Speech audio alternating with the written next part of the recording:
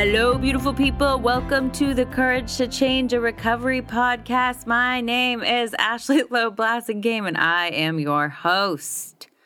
I am here today with Christiana Kimmick. Hello. And special guest in from Scottsdale, Arizona, Debbie Hickey. Yay! Debbie is here. She's going to weigh in. Debbie, how long are you sober? 29 years. 29 years. Oh, okay. 29. So you're a bit of a newcomer. I'm a newcomer. Yeah, okay. One day at a time. Yeah, one day at a time. 29 years. Okay. So we need all your experience, strength, and hope and wisdom. And you're in from Scottsdale, and we identified that in Southern California right now, it's as hot in Scottsdale as it is here. Yes, I believe it is. I stepped outside and shockingly it felt like Arizona. It's like, where am I? Yeah, the weather's super weird. Not that this is a podcast about the weather, but honestly, probably a nice little break for people to talk about the weather, since usually it's like, this is my childhood trauma. Yeah, super heavy topics. Yeah. Yes. Yeah. Awesome. So we were talking, we had a long conversation that we're going to just repeat this morning about being overwhelmed and overwhelm and recovery. And I'm always overwhelmed, so I love this topic. I think I came out of the womb overwhelmed. And drugs and alcohol very much helped with that. Because I think when you're using, right, your overwhelm is your emotions, and and then you get a big life, and your overwhelm is all the good things, right? So overwhelmed with all the bad things, then you get overwhelmed with all the good things. So yeah, I want to talk about that and how in 29 years you have worked through overwhelm. And so to just back up a little teeny bit. Sorry. This is going to be a new type of podcast format episode. Christiana is very concerned that you know about the format. I just feel like as the producer, I need to tell you what to expect so that you know what you're going to listen to. Yeah. So we're going to call this a Minisode. And a Minisode, we're not going to put a time frame on it because we don't want to put a time frame on our guests. But we just want to talk about one topic at a time and let a guest who has great wisdom go into that topic. Okay, so if you thought this was an episode, I want you to take a deep breath, breathe out episode, and in Minisode. Out episode in Minisode. So now you're in the right frame of mind. Yes. So Debbie, we are so excited that you're here. This is why I just do the talking. No, we need both sides, though. Yeah. We need the compliment. Thank you for setting that up. It makes me feel less overwhelmed. How do you deal with overwhelm? Well, we set the format. Yeah, we put a framework in place. Yeah, we read the direction. We read the directions. Yes. Oh, yeah. Funny, tiny little story about that. Should we share? About the fan? Yeah. That's currently not on. Yeah, well, it was just a very personality moment. We got a new fan in the office. I'm sure you're thrilled for us. And I immediately started to try to put it together and fit pieces in places and just kind of guess like who might go where. And Christiana was diligently laying out each piece of this fan and then opening the directions and reading them thoroughly. And it was just a really good example of our personalities, where she needed to know everything and map the whole thing out and understand where all the pieces go. And I was just haphazardly trying to put things inside other things and see if they fit.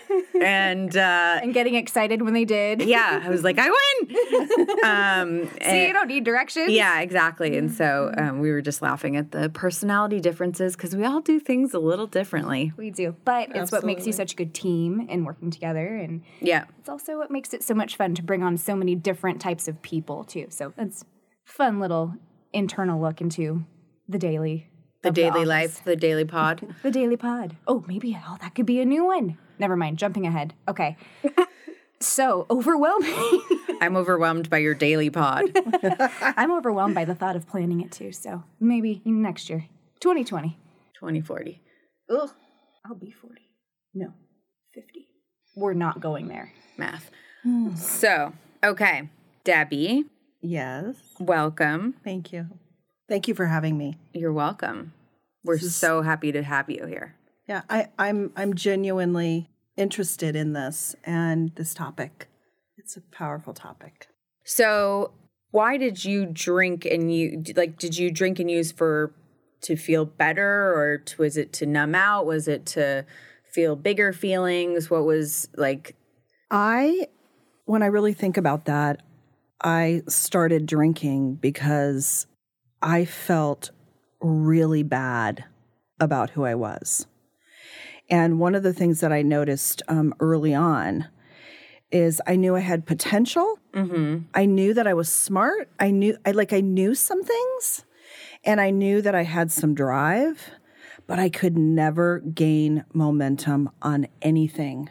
So that margin between where I was and where I wanted to be was so huge and getting bigger that it caused me to feel horrible, sad, anxiety, and I just couldn't stand the feeling. Right. And I found alcohol, and I had freedom from it.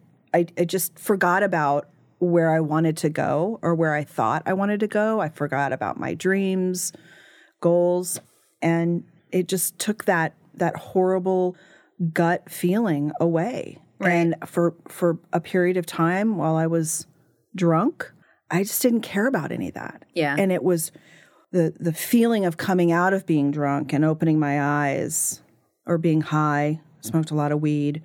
I couldn't stand it. And it just perpetuated that cycle of, oh my God, this is horrible. I hate where I am in my life. And that started at a really relatively young age. Yeah. Yeah. And when did you go to treatment? I did not go to treatment. It was funny. I actually started out in going to Al-Anon, and went to Al-Anon pretty diligently for a couple of years. And it was in an Al-Anon meeting that I discovered, just had an awakening about it. And in the Al-Anon meeting, I said, oh gosh, I think I might be an alcoholic. And they were like, thank God, we have been waiting for you to discover that. Oh my gosh. Some people say I've heard people in Al-Anon say, that they who are sober in AA and Al-Anon say they came in the back door, like Al-Anon with Al-Anon and then to AA. So, 29 years is a long time to be sober, and you've gone through a lot of different seasons of life. When you think about how you dealt with being overwhelmed in early sobriety versus how you deal with being overwhelmed now, can you talk a little bit about what those, what it looked like early on, like just getting through and kind of where you are with it now? Oddly enough, when I think about it, and I you think get overwhelmed. I do. I get overwhelmed. I do get overwhelmed, and I have had to address that my entire sobriety, and it has come as a result of different things. But I will say, I have tried to practice the same simple solutions the entire 29 years. Although the circumstances that are overwhelming me have been different, I have still gone back to some of those very most basic fundamental things that I was taught by those first people that helped me really build the foundation of my recovery. And I think it's very significant. And they're like little treasured gifts that it gives me goosebumps. I hold them close, and I apply those things that have worked one day at a time for 29 years and have helped me get through. Now, I've become as time has gone on, I've become more and more fascinated with not only what causes my overwhelmedness, but that of others too, and try to be helpful where I can. I'm a little more strategic about it, which has allowed me to some degree spin it into a little bit of a business, but I'm really passionate about it, and I see it all the time. I see people overwhelmed. They're not gaining momentum. They're stuck. And then I see what starts to settle in, which this is where it becomes hard to watch, is you see a heaviness, a sadness, anxiety, and the light in people's eyes dim, and they're stuck, and they're just sort of going through motions. And I am a firm believer you do not have to live that way. there are solutions to that feeling. What were some of the early tools that you used? You talk about the tools you were given, and I think a lot of the time we hear that word thrown around, and people want to know, what were some of those things? I would say some of the very early ones that were really hard for me, one that was really hard, was to not project. Because what I was projecting, if I followed my thoughts, they were not good. I was not helping myself by being in projection. So in projection, and just, for people who don't know what so that would mean that you have decided what the outcome is going to be. Yeah, I have very vividly painted the picture in my mind of how this is going to go down, how this is going to turn out. Right. And it was never good. My visualization of my movement forward and where I was going was never good. And, it's funny when I talk to people who are projecting, or when people, when I've had conversations when I'm doing it, the question that I ask them and that I'll ask myself is it possible it could turn out a different way? And the answer is always yes. And so if I can answer that yes, like, is it possible that I'm wrong? Is it possible that this could turn out well? Because for me, when I don't know what's going to happen, I assume it's going to be bad. So not knowing equals bad. Yes. And since I'm not all-knowing, all things turned out, I believed were going to turn out badly. So how did you stop projecting? In the beginning, with the help of my sponsor, when I would get in a bad spot, she would help to point out that I was in projection. So at first, it was really lots of practicing of staying in the moment. And that happened by her helping me to see it. Also doing things physically like breathing, which I still to this day, I don't like the whole meditative breathing. It stresses me out. I don't know why I've come to accept it. Causes me to slow down, and I like to be in motion with my thoughts and my actions. The other things that I would do would be she would say, just do the next right thing. And I would say, well, what is that? How do I know? And she'd say to me, this is very early on, but I still apply this. Do my dishes need to be done? Have I showered? Have I eaten anything? Am I taking care of my most basic fundamental needs, which is going to set me up to be in a position of greatest calm, peace, ability to think, my physical body. And I didn't want to look at that, but I would start practicing those things. And then she'd say, go do those basic things. And if you're still struggling, call me back. And I would. And I learned to work my way into forward motion by not only taking responsibility for the things around me, but learning how to calmly move forward, not in projection. And I found that the more I did that, the better it was. And it was kind of a survival. How do I stay in the moment? And I did that for a lot of years, and I still do that. Sometimes when I'm overwhelmed now, I'll literally get a Post-it note, and I will write, go make the coffee, turn the shower on to warm it up, take your shower, walk the dog, turn your computer. Like, sometimes I just have to break it down. I have to pull myself down to the very most simple terms and regroup and hold my little Post-it and work my way through it. And then I find a place of peace and calm again where I like to live. I don't like to be frantic and overwhelmed. Yeah. I have a low tolerance for it today. Yeah. And it comes up. I think partly because I'm an alcoholic and partly because it's the way I'm made and because there's things that are unhealed in me that still surface, and that's okay. Yeah. Yeah, I mean, I relate to all of that, and, figuring out how to break things down into smaller tasks is such an important skill, and it's really hard to remember when you're frantic, and it's really hard to remember when you've decided how things are going to end or how things are going to go, and the best way to ensure that you'll respond to a situation with that healthy behavior is to practice it when you're not frantic, because then when you are frantic, you will have that muscle memory. Mm-hmm. And I think that's really valuable. Yeah, and it's being mindful. When I was first getting sober, it was all frantic. It was chaos. I was afraid, and I acted on that, and I shut down, and I did all kinds of things. But what I've learned over the years is that it's possible by reaching to others and finding these solutions, and then really deeply, passionately wanting to be different, have a different way of living. Like, I want that more than anything. I wanted that in the beginning, and I want that today, because there are things I see in myself that I think, gosh, I could have even more peace. I could be more helpful. I could, you see things. And then I think I'm going to seek the solution, and I'm going to find somebody that can show me, how do I get to that? Humbly find a person who can show me how to live more in line with what I want. And then I practice it. And lots of times I forget.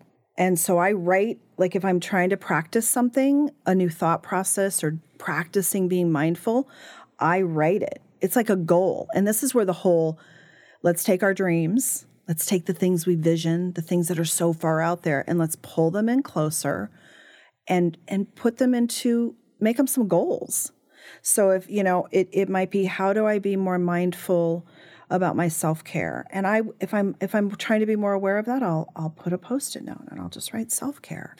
I have a question about that. So one of the things, that we've been joking about, and it's actually apropos of the fan story of, me just haphazardly trying to fit, and Christiana reading the directions, which is that a part of my personality, right, is that I'm so in my head that I don't notice things around me. And so I've often used the technique, this is actually embarrassing, I'm going to admit this. So I've used the technique of writing things on a Post-it and putting them on my mirror. Well, they have now been there for a very long time. And I do read them. I do read them sometimes, but for the most part, it's just like part of the mirror now. I don't know that. And so I'm curious, what for people who are so not mindful that they don't notice, like how, what are some ideas to come, people like me whose head is so in the clouds, like how do you, let a little bit out and bring yourself down? Well, I think, and that's, there's all different kinds of people, and that is a challenge. And it's a challenge for me because I can get distracted from, and I think that's where, if you were to look at my home office area, and I say Post-its, you could do anything. It could be a whiteboard. It could be whatever. I just happen to put Post-its up. And it's not only turning them on, let's say, let me think of something that's on one of my Post-its. Probably. I need something to hit me in the face. Do we have that? Something there's a device like a Jack in the Box. It's going to pop out and it moves around the house and just scares the crap out of me. I think it actually goes deeper in. Again, I think the question is, I think there are people that are dreamers and there are people that are higher level thinkers. And knowing you, I know that. And it serves its purpose and it has its place and we need that. But I think you have to examine, I have to examine, am I in my dream mode? Am I creating? Or am I in some mode where I'm running? I don't want to look. Yeah, or am I just full blown into, maybe it's denial. I get in denial, or I know that I need to narrow in and focus on something, but I have fear attached to it, or I'm uncertain about, gosh, I've screwed this up in the past. Do I have the capacity to work through this? I have to, we were talking about mail earlier, and we were talking about clutter. And, one of the things on a Post-it note, actually, I have organizational items that I've posted up. I have some life insurance issues that I need to really resolve. I need to make some decisions. I need to let some things go. I don't want to do it. I haven't done it alone. It's something that I need advice from. I have to focus in and be deliberate about my decisions and my evaluating. And I just don't want to do it, but I'm being irresponsible by not doing it. I'm running from it. I'm thinking, I don't know, maybe if I ignore it, it'll go away. And that causes internal stress for me, which adds to my being being overwhelmed. Yep, me too. And there's so many things in life. We were kind of laughing about the mail, but it's a very serious thing for a lot of people because things come to us in the mail. Things come. I have a very clear strategy about my mail, and I really try to stick to it. And it came out of a result of not wanting to be overwhelmed by what's in the mail. I used to hate to go to the mailbox. I have a mailbox where it's not on I live in a complex, and it would be like the mail would be taunting me because I knew I was going to get a notice from my complex that the mail has piled up and they've now taken it to the Scottsdale Central mail office, Right. Now I have to get in my car and go drive and pick up the mail because I didn't want to face what was in the mail. Right. And things that are in the mail are notices from people or something I've ignored or mostly things I have to pay for or it's just additional work and I don't really want to do it. Can somebody else do it? It's almost like, it's funny, this is just what came to me while you're talking about that. It's almost like as I'm thinking about the mail and I'm thinking about what it represents and I'm thinking, it's like, someone wants something from me, someone wants more from me, and I don't have anything left to give. Mm-hmm. It's almost like the mail is a constant representative of taking from. And if you feel, which I often do, like you don't have anything left to give, you just don't go to that, you don't hang out with those people. You don't go to that mailbox. You don't go to places where something's going to be asked of you when you don't have anything to give. Right. And and I say that in a metaphoric way, right? Like don't ask anything of me. I can't give you anything. And that includes attention, right? Or time, right? And I think that's the big thing that you're talking about is attention and time. And there are so many things that are calling for our attention and time that the overwhelm for me is often, how do I give each part of my life the right amount of attention and time so that it flourishes to the best of its ability? Like, how do I divvy that up? And then also, oftentimes I'm overwhelmed because the tasks that I have to do are, like you talk about being mindful and in the moment, and like I don't want to be in the moment while I'm doing the dishes. I don't like doing the dishes, so I don't want to be in the moment. So like living through the experience of things I don't care to experience. So putting that off, and I think it's interesting to me over time. What I've noticed is how much of your life is metaphorical. It's a little scary, to be honest. Yeah, I agree. And I think what I have tried to do, and this has happened over a long time, is, to really have a vision, like really try to grasp a vision of where I have wanted to be in these different seasons of my life. Like right now, my kids are getting ready to kind of launch onto their own and be moving into their, late teens. And, I'm being very mindful. And this is not easy. And I have done it alone, but I've also I get help. Like if I get overwhelmed with trying to see my path and to try to assemble what I like. I don't like to feel like I'm at the mercy of life just happening to me. Yeah. I don't like that. I don't like that either. And I believe I drank over that. Yep. I drank. I mean, one thing I remember that I drank over so much way, way back in the beginning before I got sober, I really wanted to go to Harvard. And I knew that I could do it if I got there, but I needed help and I didn't have the capacity. I didn't know who to ask for help. And I know today that, and I drank over it. I was sad. I was like, God, what a waste. Why can't I get to where I want to go? Right. I felt bad. And then I would isolate. I just drank. I was miserable. And then the things that I did engage in seemed mediocre. They seemed so far below what I knew I could do, what I knew my drive and my passion could be. I could feel it inside.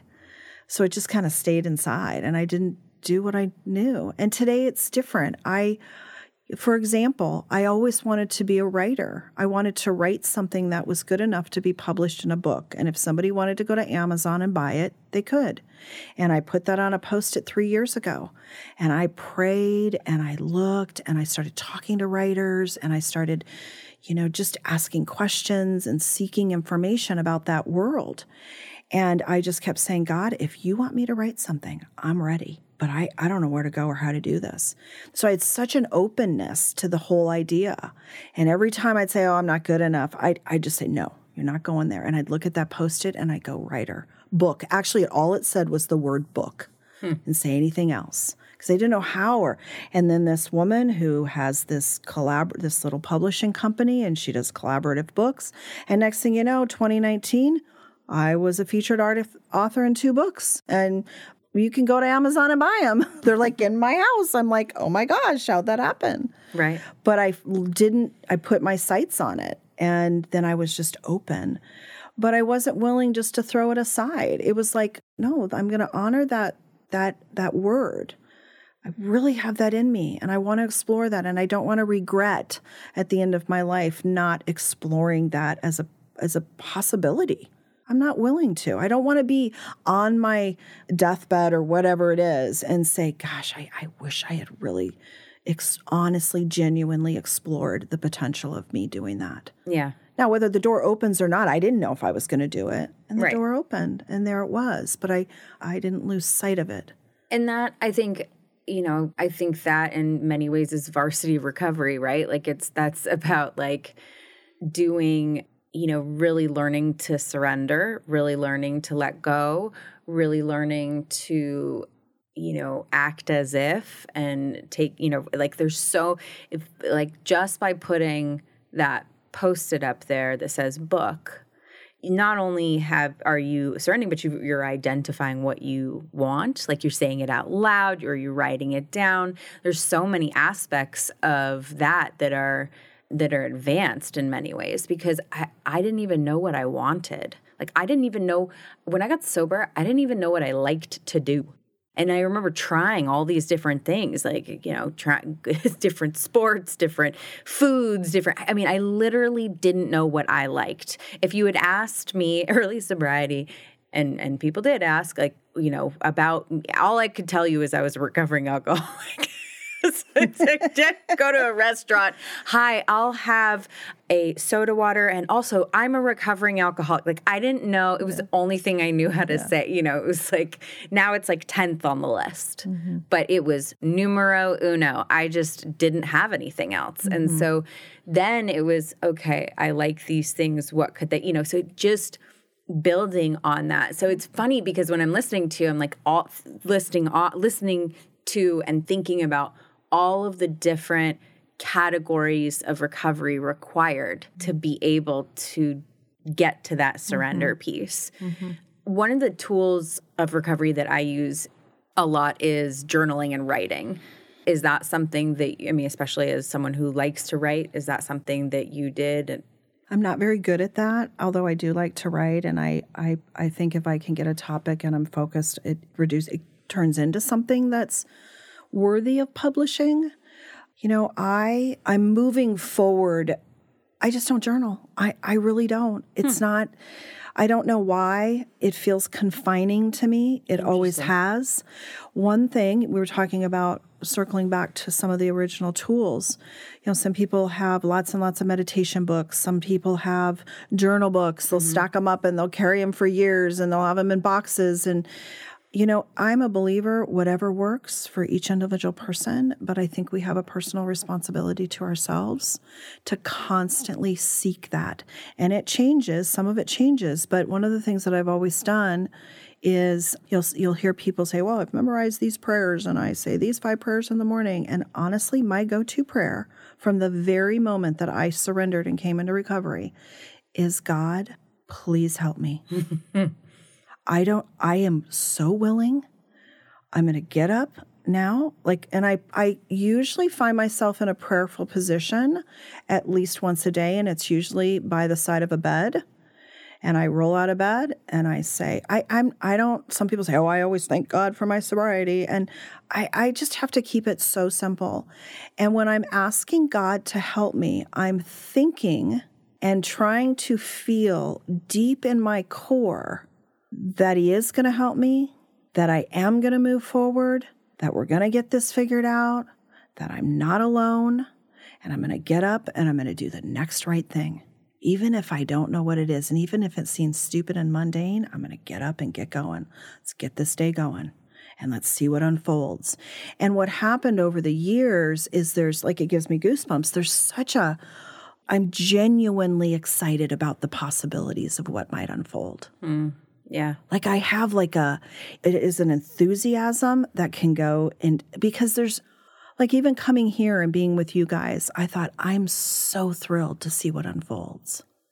It's exciting to me because I can, it's eyes that see over time, long time, eyes that see possibilities everywhere. And looking deeply into other humans' eyes, you experience what I believe life is about, is that human connection. Now, I have goals. I have spreadsheets. I'm super detail oriented and I have perfectionism I deal with. But having that connection, like sitting next to Christiana and looking at you and deep into your eyes, your humanness, all of it, exactly who you are, it's amazing to me. And it's a decision I make every day. I want to live this way. And I can. I have to be conscious and mindful. And you saw me have a serious relapse into some codependency at the table this morning. And, what did that, what did that feel like? What was that? Do you want to talk a little bit about? Sure. So what happened there is that I consciously made some decisions to read something that was not helpful to me in any way. And I knew I was doing it. I was consciously doing it.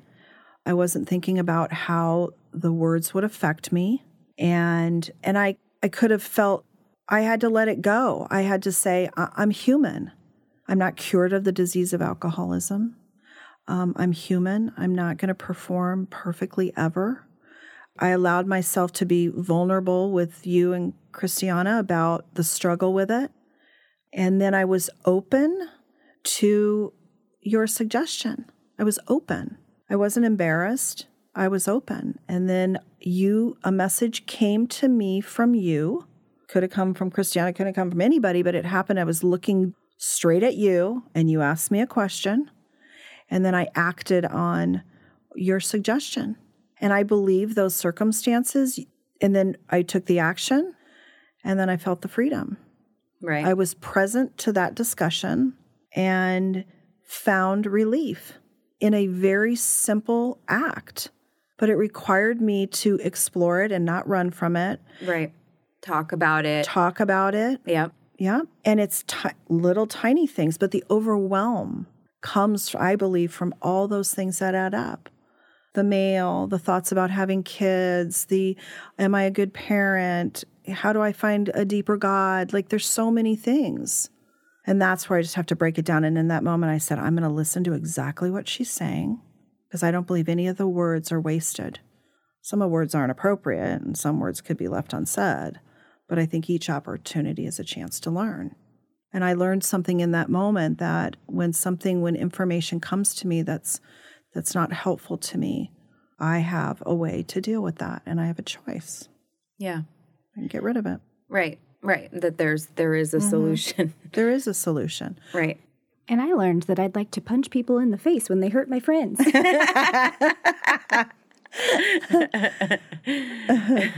Well, that's helpful too. That's helpful too. Yeah, we need sometimes Makes people. me feel better. Yeah. I'm not going to do that. No, strike from the record. I've never been anywhere to be in trouble except for the principal's office when I was younger for beating someone up. Other than that, I've been good. She's genuinely nice.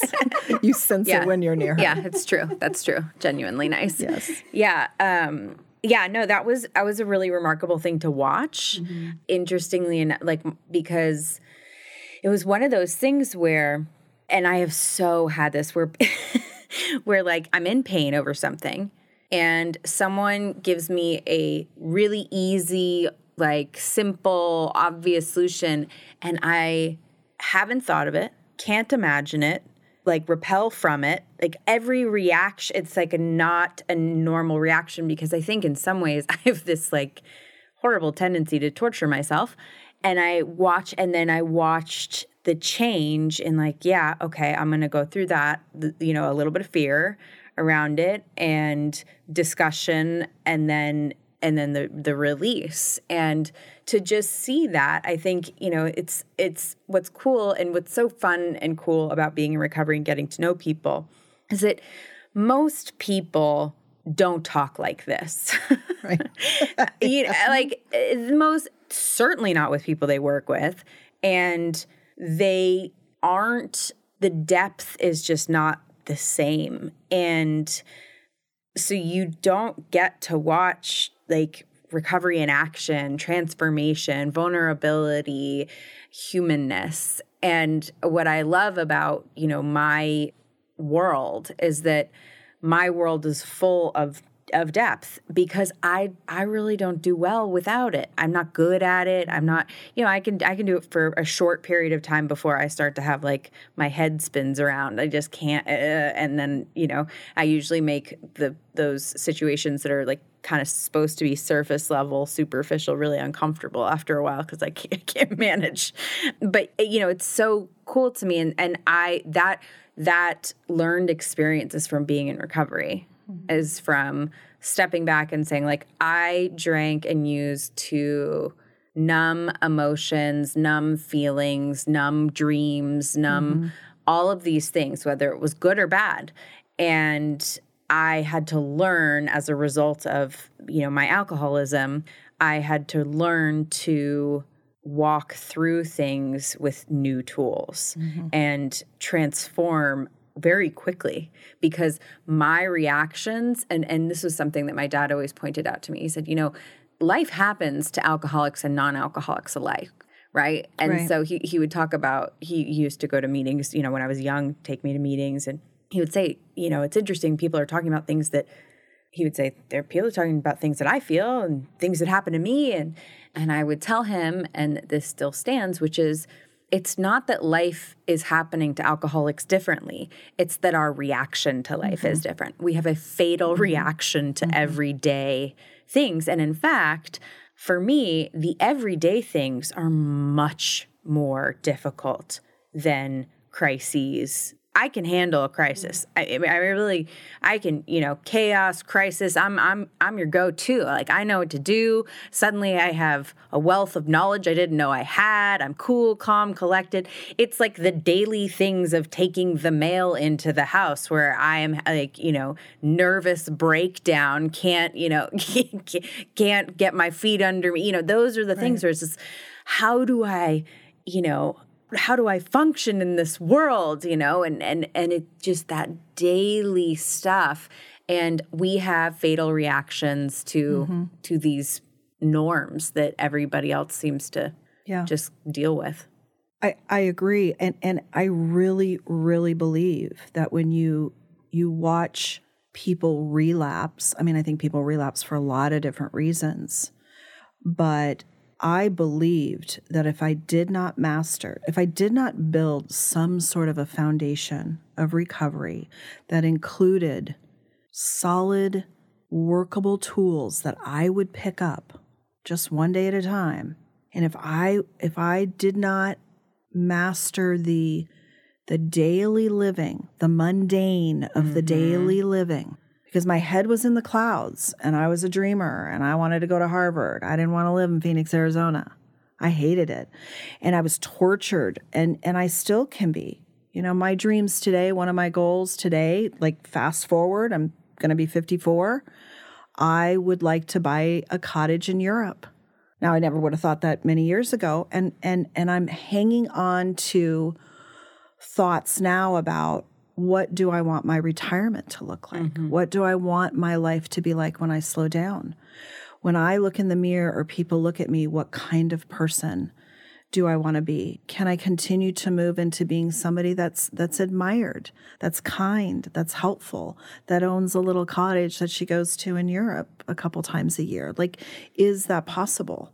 And I believe that it is. And, I kind of search my soul about that. It's on a Post-it. It's up there, cottage. And, it might not be in Europe. It might be in Northern California. I don't know. But I feel drawn to being part of my life looking like that. I feel it inside. I'm listening. I'm stopping and not being afraid, even though I can't see the path clearly. That's the other thing. Like, just, I envision, and I do a lot of visual imagery. I actually visualize myself being in a space where I feel happy and comfortable and the sounds around me. And I try to just be quiet and be in touch with that and not to be afraid and to be nimble enough and flexible enough to let the path unfold. And that's hard because I'm a control freak and I'm a perfectionist and I have to bump up against that all the time. But to just trust. And I knew the only way that I could be more peaceful and trust was also to continue to say, God, please help me, to continue every moment that I think about it, to deeper that relationship with God. So that sense of knowing that everything is okay, even though it might be feeling like it's falling apart, I'm going to get through it. We're going to get through it. Not going to be alone. And people like you, Ashley, I'm willing, and Christiana and whoever, trusting that those messages for the higher quality of living can come at any moment. You and like looking and listening, like really looking at people, because people, I believe the message that you gave me this morning was directly from God. It's something I've been dealing with. Like, I was ready. I was open. You just said, well, why don't you just delete it? Like, it was like, I'm like, what? Excuse me? I know. I was like, wait, what did you say? Yeah. Like, I looked into your eyes and I was like, what did she just say? Like, I never thought. Right. I would never have thought. And it was like, obviously I was visually seeing you, but I was like, oh, that's a message. You better grasp hold of that right now and figure that out. Work that right now. Do that right now in that moment, because that's going to help you. Well, there was something interesting about that too, which was that, so once you got past the fear of, why don't you delete that? You were like, yeah, there was a hang up you had, right? And there was a hang up you had where you needed some parts and you were open to, for like, there was a solution to that problem too, right? Like you can, it was a technical thing. It was a tech issue, but it was a hang up. Mm-hmm. And it was a hitch. It was like, I'm stuck. But I can't delete it because of these reasons. And because you were open to the first commentary, you should delete it. I was able to say, oh, you don't have to do that. There's actually a way around that. Yeah. So like it was more than one door, because the first idea was not plausible because of the second piece of it, So it was about like that, following the open door. I think it's interesting, people talk a lot about God and higher power in program and in recovery. And for me, for a very long time, I had to fake it till I made it, like really, really, really. And, believe that there was simply a power greater than Ashley. And I remember my sponsor saying, honey, if you can't find a power greater than Ashley, we have a new problem. Yep. Like, yeah, that's a really good point. And just figuring out, like, for me, it's like energy movement, right? And bringing things into my awareness. But part of what you're talking about is like this deliberate intention of taking in messages. And that's something I'm working super hard on, is paying attention, slowing down, which doesn't mean you can't be really busy. Because I thought slowing down meant that you sat at home and didn't do anything. And which frankly, at this point, I'm ready to slow down. But it's really about like just being present for each thing and clicking into it, and then clicking out and doing that transition, like changing over, giving yourself a little bit of space to move from one activity, job, role, whatever, to another. Absolutely. And I was very confused about that also, because I thought, does getting sober and living a more peaceful, sober, centered life, does that mean you don't accomplish your dreams and goals? And what I realized is that it's like life became more organized. It didn't mean there weren't challenges or there wasn't, the path didn't change. But I envision myself actually on a path, my own. And this is the other thing that was a very big thing from the very, very beginning, because my first sponsors used to say to me, get off of other people's paths. I'm like, what? What are you saying? I don't get it. And she said, each person, visualize it. They're on a path. And if you visualize all these paths and maybe like a whole group of people, massive people with no end on either side, moving in directions, in a direction. And she said, first of all, if you get on somebody else's path, you're robbing them of the beauty of their life. Get off of it. Get out from in front of them. And I was doing that in ways like trying to control people and tell them what to do and think I knew what was best and I knew exactly how we were supposed to align together. And she said, just trust, or she'd say, get that person out of your back pocket. It's not your responsibility to carry them along. It's too heavy. It's not your job. So I had a lot of learning to do in the very beginning. And all the way through my sobriety, how do I appropriately align myself with the humans that come into my life? And what is my role? And am I supposed to say something or not? Am I supposed to just, we talked about sitting next to people and just, sometimes it's just gently sharing a positive feeling or vibration with them, just being calm. Sometimes people just need me to just sit calmly next to them.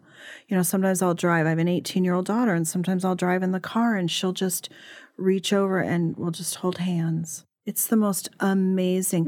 The only way and she'll reach to me and I'll hold as long as she holds. And when she lets go, we let go.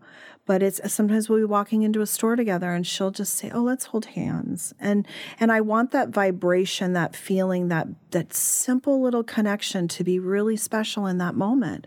Well, that wouldn't happen unless I was available. Mm-hmm. So I have a very, very, very big desire to be very present in each moment.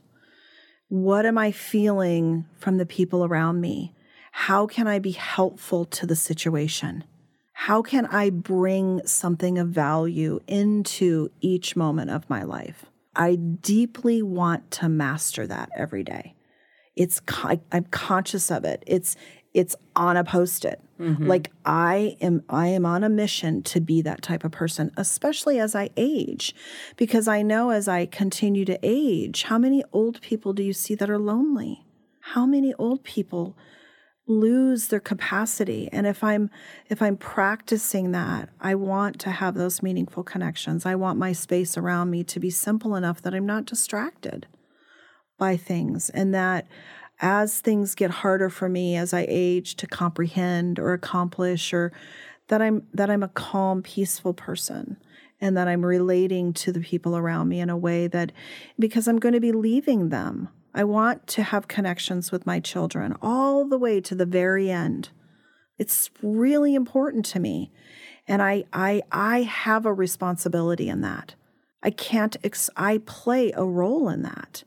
It's a vision of mine. I vision myself as an old woman, and whoever's around me, that I'm able to be conscious. You hear people that are leaving their life for illness or age, and they're so beautiful at the end. Yeah. And I think I want to be that person. I desire that. Well, I have to do the work.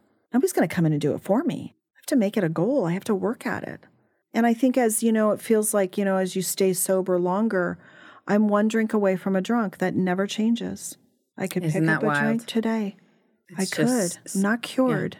Yeah. I have to treat my alcoholism every single day in some way, shape, or form. And I'm really passionate about it. I like to grow. I like to be of service to God in the lives of other people. It is, I believe, where I was called to be. I know that it's a truth today. And sometimes I do it because I'm acting crazy and insane, and sometimes I do it because I'm peaceful and I'm showing somebody a different way. All of that has value. Right. Right? Right. Yeah. Each bump in the road is becomes an asset, and you can't see it. It's so painful, right? It's so painful, the things we go through, and then, we come out of them and we see how our experience can benefit others. That's right. How and that thing that was our liability is now an asset. And I just took an accounting class, so I have a little PTSD from saying that. But it is something. And I think, for me, what was important was in the beginning, I was so afraid. I mean, I think there's some truth to this, but it's lessened. I was so afraid of everything, absolutely everything, that I couldn't focus on not being afraid. I had to focus on doing it anyway. Yep. Right. And so the courage, right, is being afraid and doing it anyway. And so part of why I wanted the podcast to be that, because it is about doing it anyway. And I can't tell you how many things I have been terrified of doing. I mean, the list is quite long, and did them anyway. And that's where the growth happened, right? In the somewhere in the pain and the fear and the doing it anyway. All of that is a recipe for growth. And I frankly find that very disappointing that that's the only, recipe, because it feels really good when you're doing, I was, thinking like, you're praying, you're doing all this good work and you feel like you're growing, and then something really crappy happens and you go through like a growth spurt and you realize how exponentially you grow through pain. You're like, why? Yeah. You felt like you'd grown an inch through the good stuff and about a foot through the painful stuff. It's just, it expedites it. That's for sure. But it's part of the process, and it's part of that life process, right? Yeah. And having the full life experience, which includes feelings. And I, at almost 14 years sober, I'm still like, you can feel your feelings, Ashley. You can do this, like you can sit through, yeah. And I mean, for years I've been doing this, and I went to my first meeting when I was 15 years old. So like, not just years. I mean, a large percentage of my life, I have been, grown. I have been raised in recovery. Right. And it's still default. It's a little less default, but it's still default to clam up, to tighten up, to, step back. And you're right. Like, we have to treat our alcoholism, and I speak for me. I use alcoholism interchangeably with all the different things that I could abuse, or will abuse, or whatever. I have to treat it every day. And I like to play with fire. So, of course, I have gone through spurts of time in my recovery where I did not treat my alcoholism to, see how far I could get, I guess. I don't know. I don't know if I thought about it quite that deliberately, but that's definitely what I was doing, right? Is like, how long can I go before I'm committed? And it's just not pretty. It's not safe. It's, there's nothing about, like, I don't reap the rewards, and I certainly don't grow, and I certainly don't get the benefits of all of the things in recovery. And, we talk about if you have a fatal, progressive, chronic illness, and the medicine for that illness is to, believe in a power greater than yourself, to ask that power, whether you believe it or not, to help you, to make a couple phone calls to other people, to attend, a community meeting, whatever that looked like. Like, if that was the solution, right? Let's call it 90 minutes of your time. How insane would you be if you didn't take it? Right. If you could, how insane would you be if you had Parkinson's, cancer. You had some, Right. you'd be insane, right? You would be, this person is insane. But because we have a disease that tells us we don't have a disease, and because this, this strange mental twist, we fight our own recovery. And I think it's, I don't know if it's a lifelong, you've more experience with that than I do, but for me, it's been almost 14 years of I still have to remember, I still have to remind myself, and my alcoholism is still there waiting for me to think that I can get away without treating it. Yeah. Well, and I think that definitely flares up for me. I think what has happened over time, I think back, where it says our past becomes our most valuable asset and we can be uniquely helpful. And our purpose, it says in the book, I always wanted some sort of a meaningful purpose. And in the very beginning of my recovery, I said, well, I don't know what my purpose is. I'd be with my sponsor. I don't know what my purpose is. And what am I supposed to be doing? And why am I in this stupid Alcoholics Anonymous? And this isn't the path I wanted. And she said, well, you have a purpose. I said, what is my purpose? I was so just bratty and, what's my purpose? And she said, well, it says in the big book of Alcoholics Anonymous. And I said, well, what are you talking about? And she says, well, our purpose is to fit ourselves to be of maximum service to God and the people about us. And I was like, what? Like, well, gonna end it now. I'm like, okay, really? And I would say, that's my purpose. She goes, that's your higher overarching purpose. If you believe you belong. I'm so glad no one said that to me early on. One day at a time. Friends, family. Yep. That would have been it. Ashley would have bailed. Yep. And I thought, I thought, I have a purpose. And for some reason, I latched onto it. And then I went on my quest to find God. I had no God, and she would say to me for 3 years, I would say this prayer. I'd say, she said, because I was frustrated and I saw other people have this deep connection. I was like, I want that. And then I get mad because I don't know how to get it. And then I try to figure it out. And she said, every time you think of God, a relationship with God that's personal and unique and powerful just to you, she says, and you're frustrated, she said, ask God, say, God, whatever, God, spirit, whatever's out there, reveal yourself to me in such a way that you're undeniable. And then get up and do the next right thing. Do your dishes, take your shower, get to work, and watch. And that's actually where I started watching what's happening around me, looking into people's eyes. Like I started on this mission to find God in everything and to be open. She said, you just be open. And then just look at people's eyes and align yourself next to people and engage in conversations that maybe you wouldn't have before. And messages will start to come to you. And that's how I got to the incident this morning earlier where you said, well, just delete it. It was like, that's it. That's the message.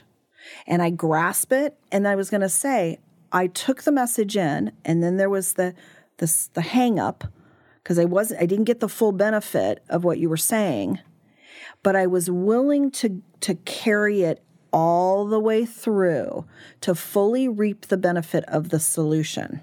I was willing to be humble for you to physically come to me and show me something I didn't know how to do, and to take it the whole way and get the maximum benefit.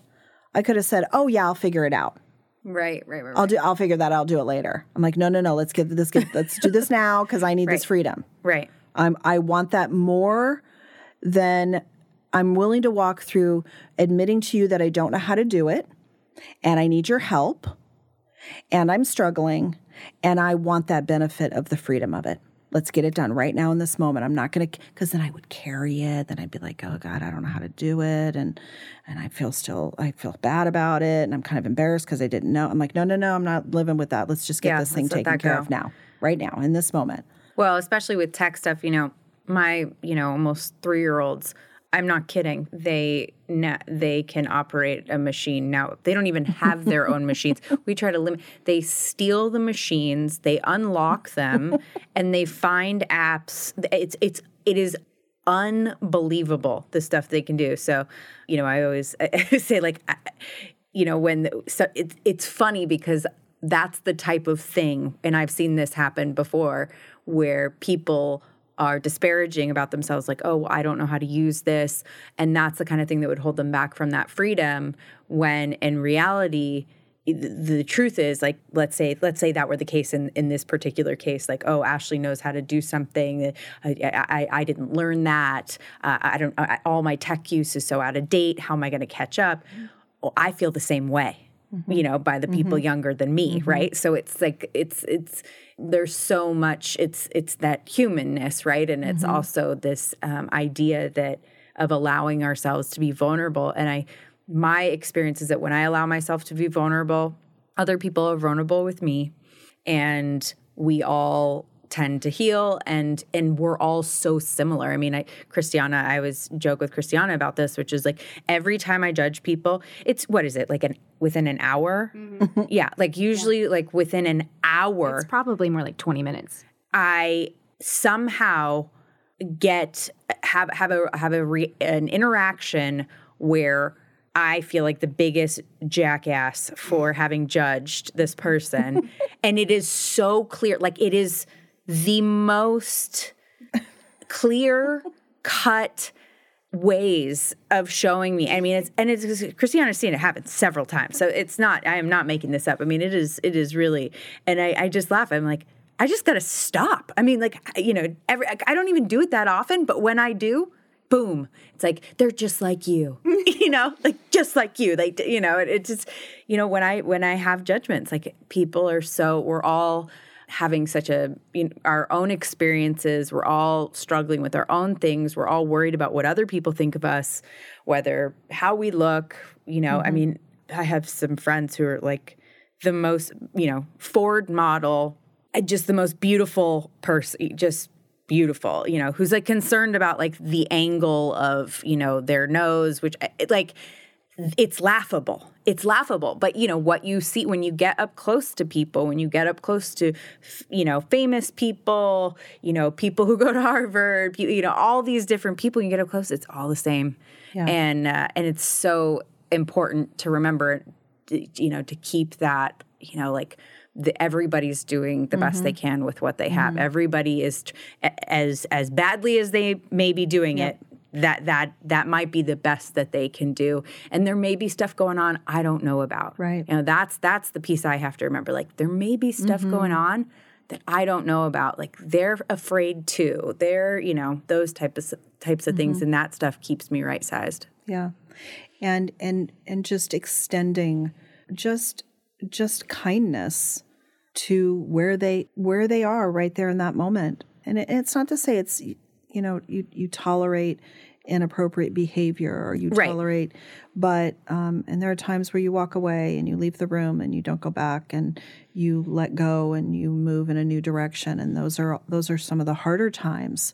The other thing that I have found over time that is helpful to me in learning to be kind and loving and accepting and present to myself is to realize that everything that happens, I kind of visualize it as if you were to put just a beautiful mosaic of small blue, for me it looks like kind of bluish iridescent pieces of glass.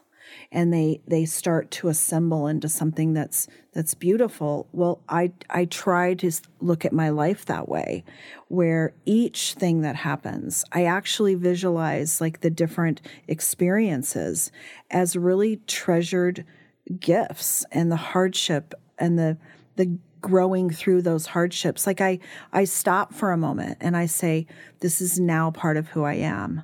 This is part of the mosaic of my life that is coming together as I grow older, as I learn and grow in my recovery, as I grow in a career, whatever it is, they're all coming together and they're all worth something. That I don't believe God has us walk through anything and it's meaningless. I believe everything there's some sort of meaning and learning. So it's like I'm assembling, or sometimes I could visualize it with all these little treasured life experiences just filling up a basket, and this is who I am. I'm picturing an art installation and these tiny pieces of glass or like these tiny little squares have pictures of you from all different parts of times in your life, and that you can see them up close. And then one of those things where you step back, and it's a picture of you as like a really old woman. And this is the your life. Yeah. And I encourage people to like do that for themselves. Like take time to be mindful of your life and what's actually like be present. Although it's scary because there's a lot of things I don't like to see and there's a lot of stuff I have to walk through. I don't want to walk through. But be present to where you are right there and get a visual that you can latch onto and build your visual of your life that you can, you treasure it. It's like a treasure. And I also feel that way about recovery. I feel like it's like every day, the God of my understanding says, here's your gift. Here are the tools. You have a choice today. I'm going to give this is here for you every day, one day at a time, one moment at a time. You have a choice. What's your choice going to be? I don't take away the choice. We have a choice. And I because I see that I cherish the mosaic of how my life is coming together. I want to continue that. Like there's purpose. There's, I don't like my hardship to go to waste. Yeah. I don't like the hardship, sure. But I don't like it to go to waste either. Yeah.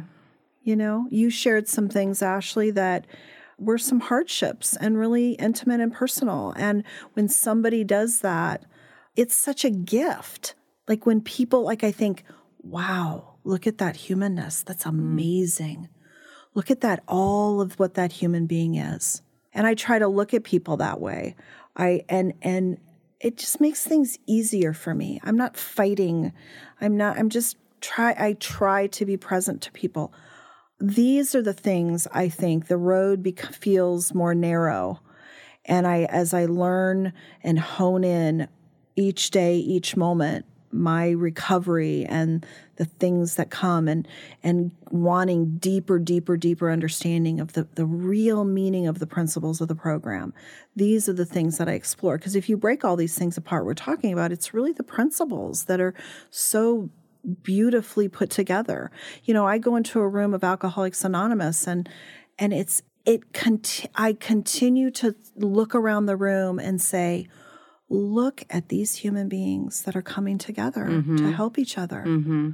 It's a wild. It is. It's an unbelievable thing. People who would never, ever be in the same room, let alone amicably. People who, you learn so much from. It's just and that it continues to go on and function, and you can believe whatever you want, and that's the thing is that there's a lot of people who think that you have to believe something to be there, and you really don't, you don't have to believe anything, and it's just a remarkable thing. And having been in it since, having been going since I was 15 years old, I've seen it all over the world, and it's the same. Mm-hmm. It's wild. Mm-hmm.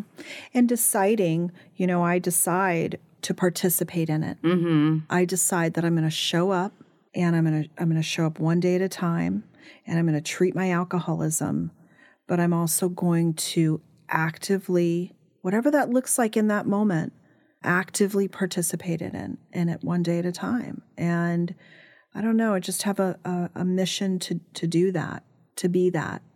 And I don't know, I think it's remarkable, the program, but just life too, because you can take all those same principles out into the world anywhere with your kids or your spouse or your fellow employees. And it's amazing how well they work out in the rest of the world. You seem like a really advanced human being to other people. That's true. And you're like, if you only knew. If you knew what I struggled I with. am just doing what I read and told. I break it down on a Post-it note and carry it, and it says, brush your teeth, take a shower, make the coffee. Yeah, everyone thinks you're so advanced. You're like, I can't figure out how to make my bed every day. Yeah. full disclosure, I can't either. I'm just saying, I left this morning, bed completely not made, dog happy, on bed that is unmade. So, and I think that's kind of brings, I wanted just to throw in a point, which we've talked about before, but you do not have to be in recovery from a substance, from substance use, alcohol or drugs or anything else, in order to apply these principles. Yeah. And it's something that So true. Since I've started working here at Lion Rock and doing this podcast and then meeting, of course, amazing people like Ashley and Debbie and listening to how they work their recovery on a daily basis, it's not something that, is, again, just for people in recovery. But I think that makes people in recovery so much more unbelievably amazing and such phenomenal humans who just contribute so much to the world and the people around them, because they are, on top of dealing with a disease that they live with every day, they are choosing to work their recovery, and they full-blown have the opportunity to not. There's always that choice. It's just life-threatening for us. It does. It helps everyone, and the urgency for us is greater. That's kind of the only difference. Like, it's very useful, helpful, and everybody improves from it. You don't have the urgency. Right. And I would encourage people. So Ashley's taken me to an open Alcoholics Anonymous meeting before, so I've had the opportunity to go in and observe and listen. And so open basically means that it is open. Anyone can come in. You do not have to be a member. So I'd encourage you to, just go and see what it's all about as well. I mean, even if you don't feel like you don't have to share. Yeah, like you don't have to share. You don't have to share or sign in. Anyone can go. Just look for the open designation. And there's also on the Lion Rock website, there are several open meetings that you can join from home using phone, tablet, or computer. And you will meet some amazing people, hear some just incredible stories, and learn a lot for yourself, whether or not alcohol is something you feel like you struggle with or not. Yeah. Well, Debbie, I want to thank you so much for coming in and talking to us about being overwhelmed. I feel less overwhelmed by the topic of overwhelmed. And I am just really grateful to know you and to have this be on this ride with you. So thank you. Thank you so much. It was really a pleasure. Thank you. The Courage to Change, a recovery podcast, would like to thank our sponsor, Lion Rock Recovery, for their support. Lion Rock Recovery provides online substance abuse counseling where you can get help from the privacy of your own home. For more information, visit www.lionrockrecovery.com/podcast. Subscribe and join our podcast community to hear amazing stories of courage and transformation. We are so grateful to our listeners and hope that you will engage with us. Please email us comments, questions, anything you want to share with us, how this podcast has affected you. Our email address is podcast@lionrockrecovery.com. We want to hear from you.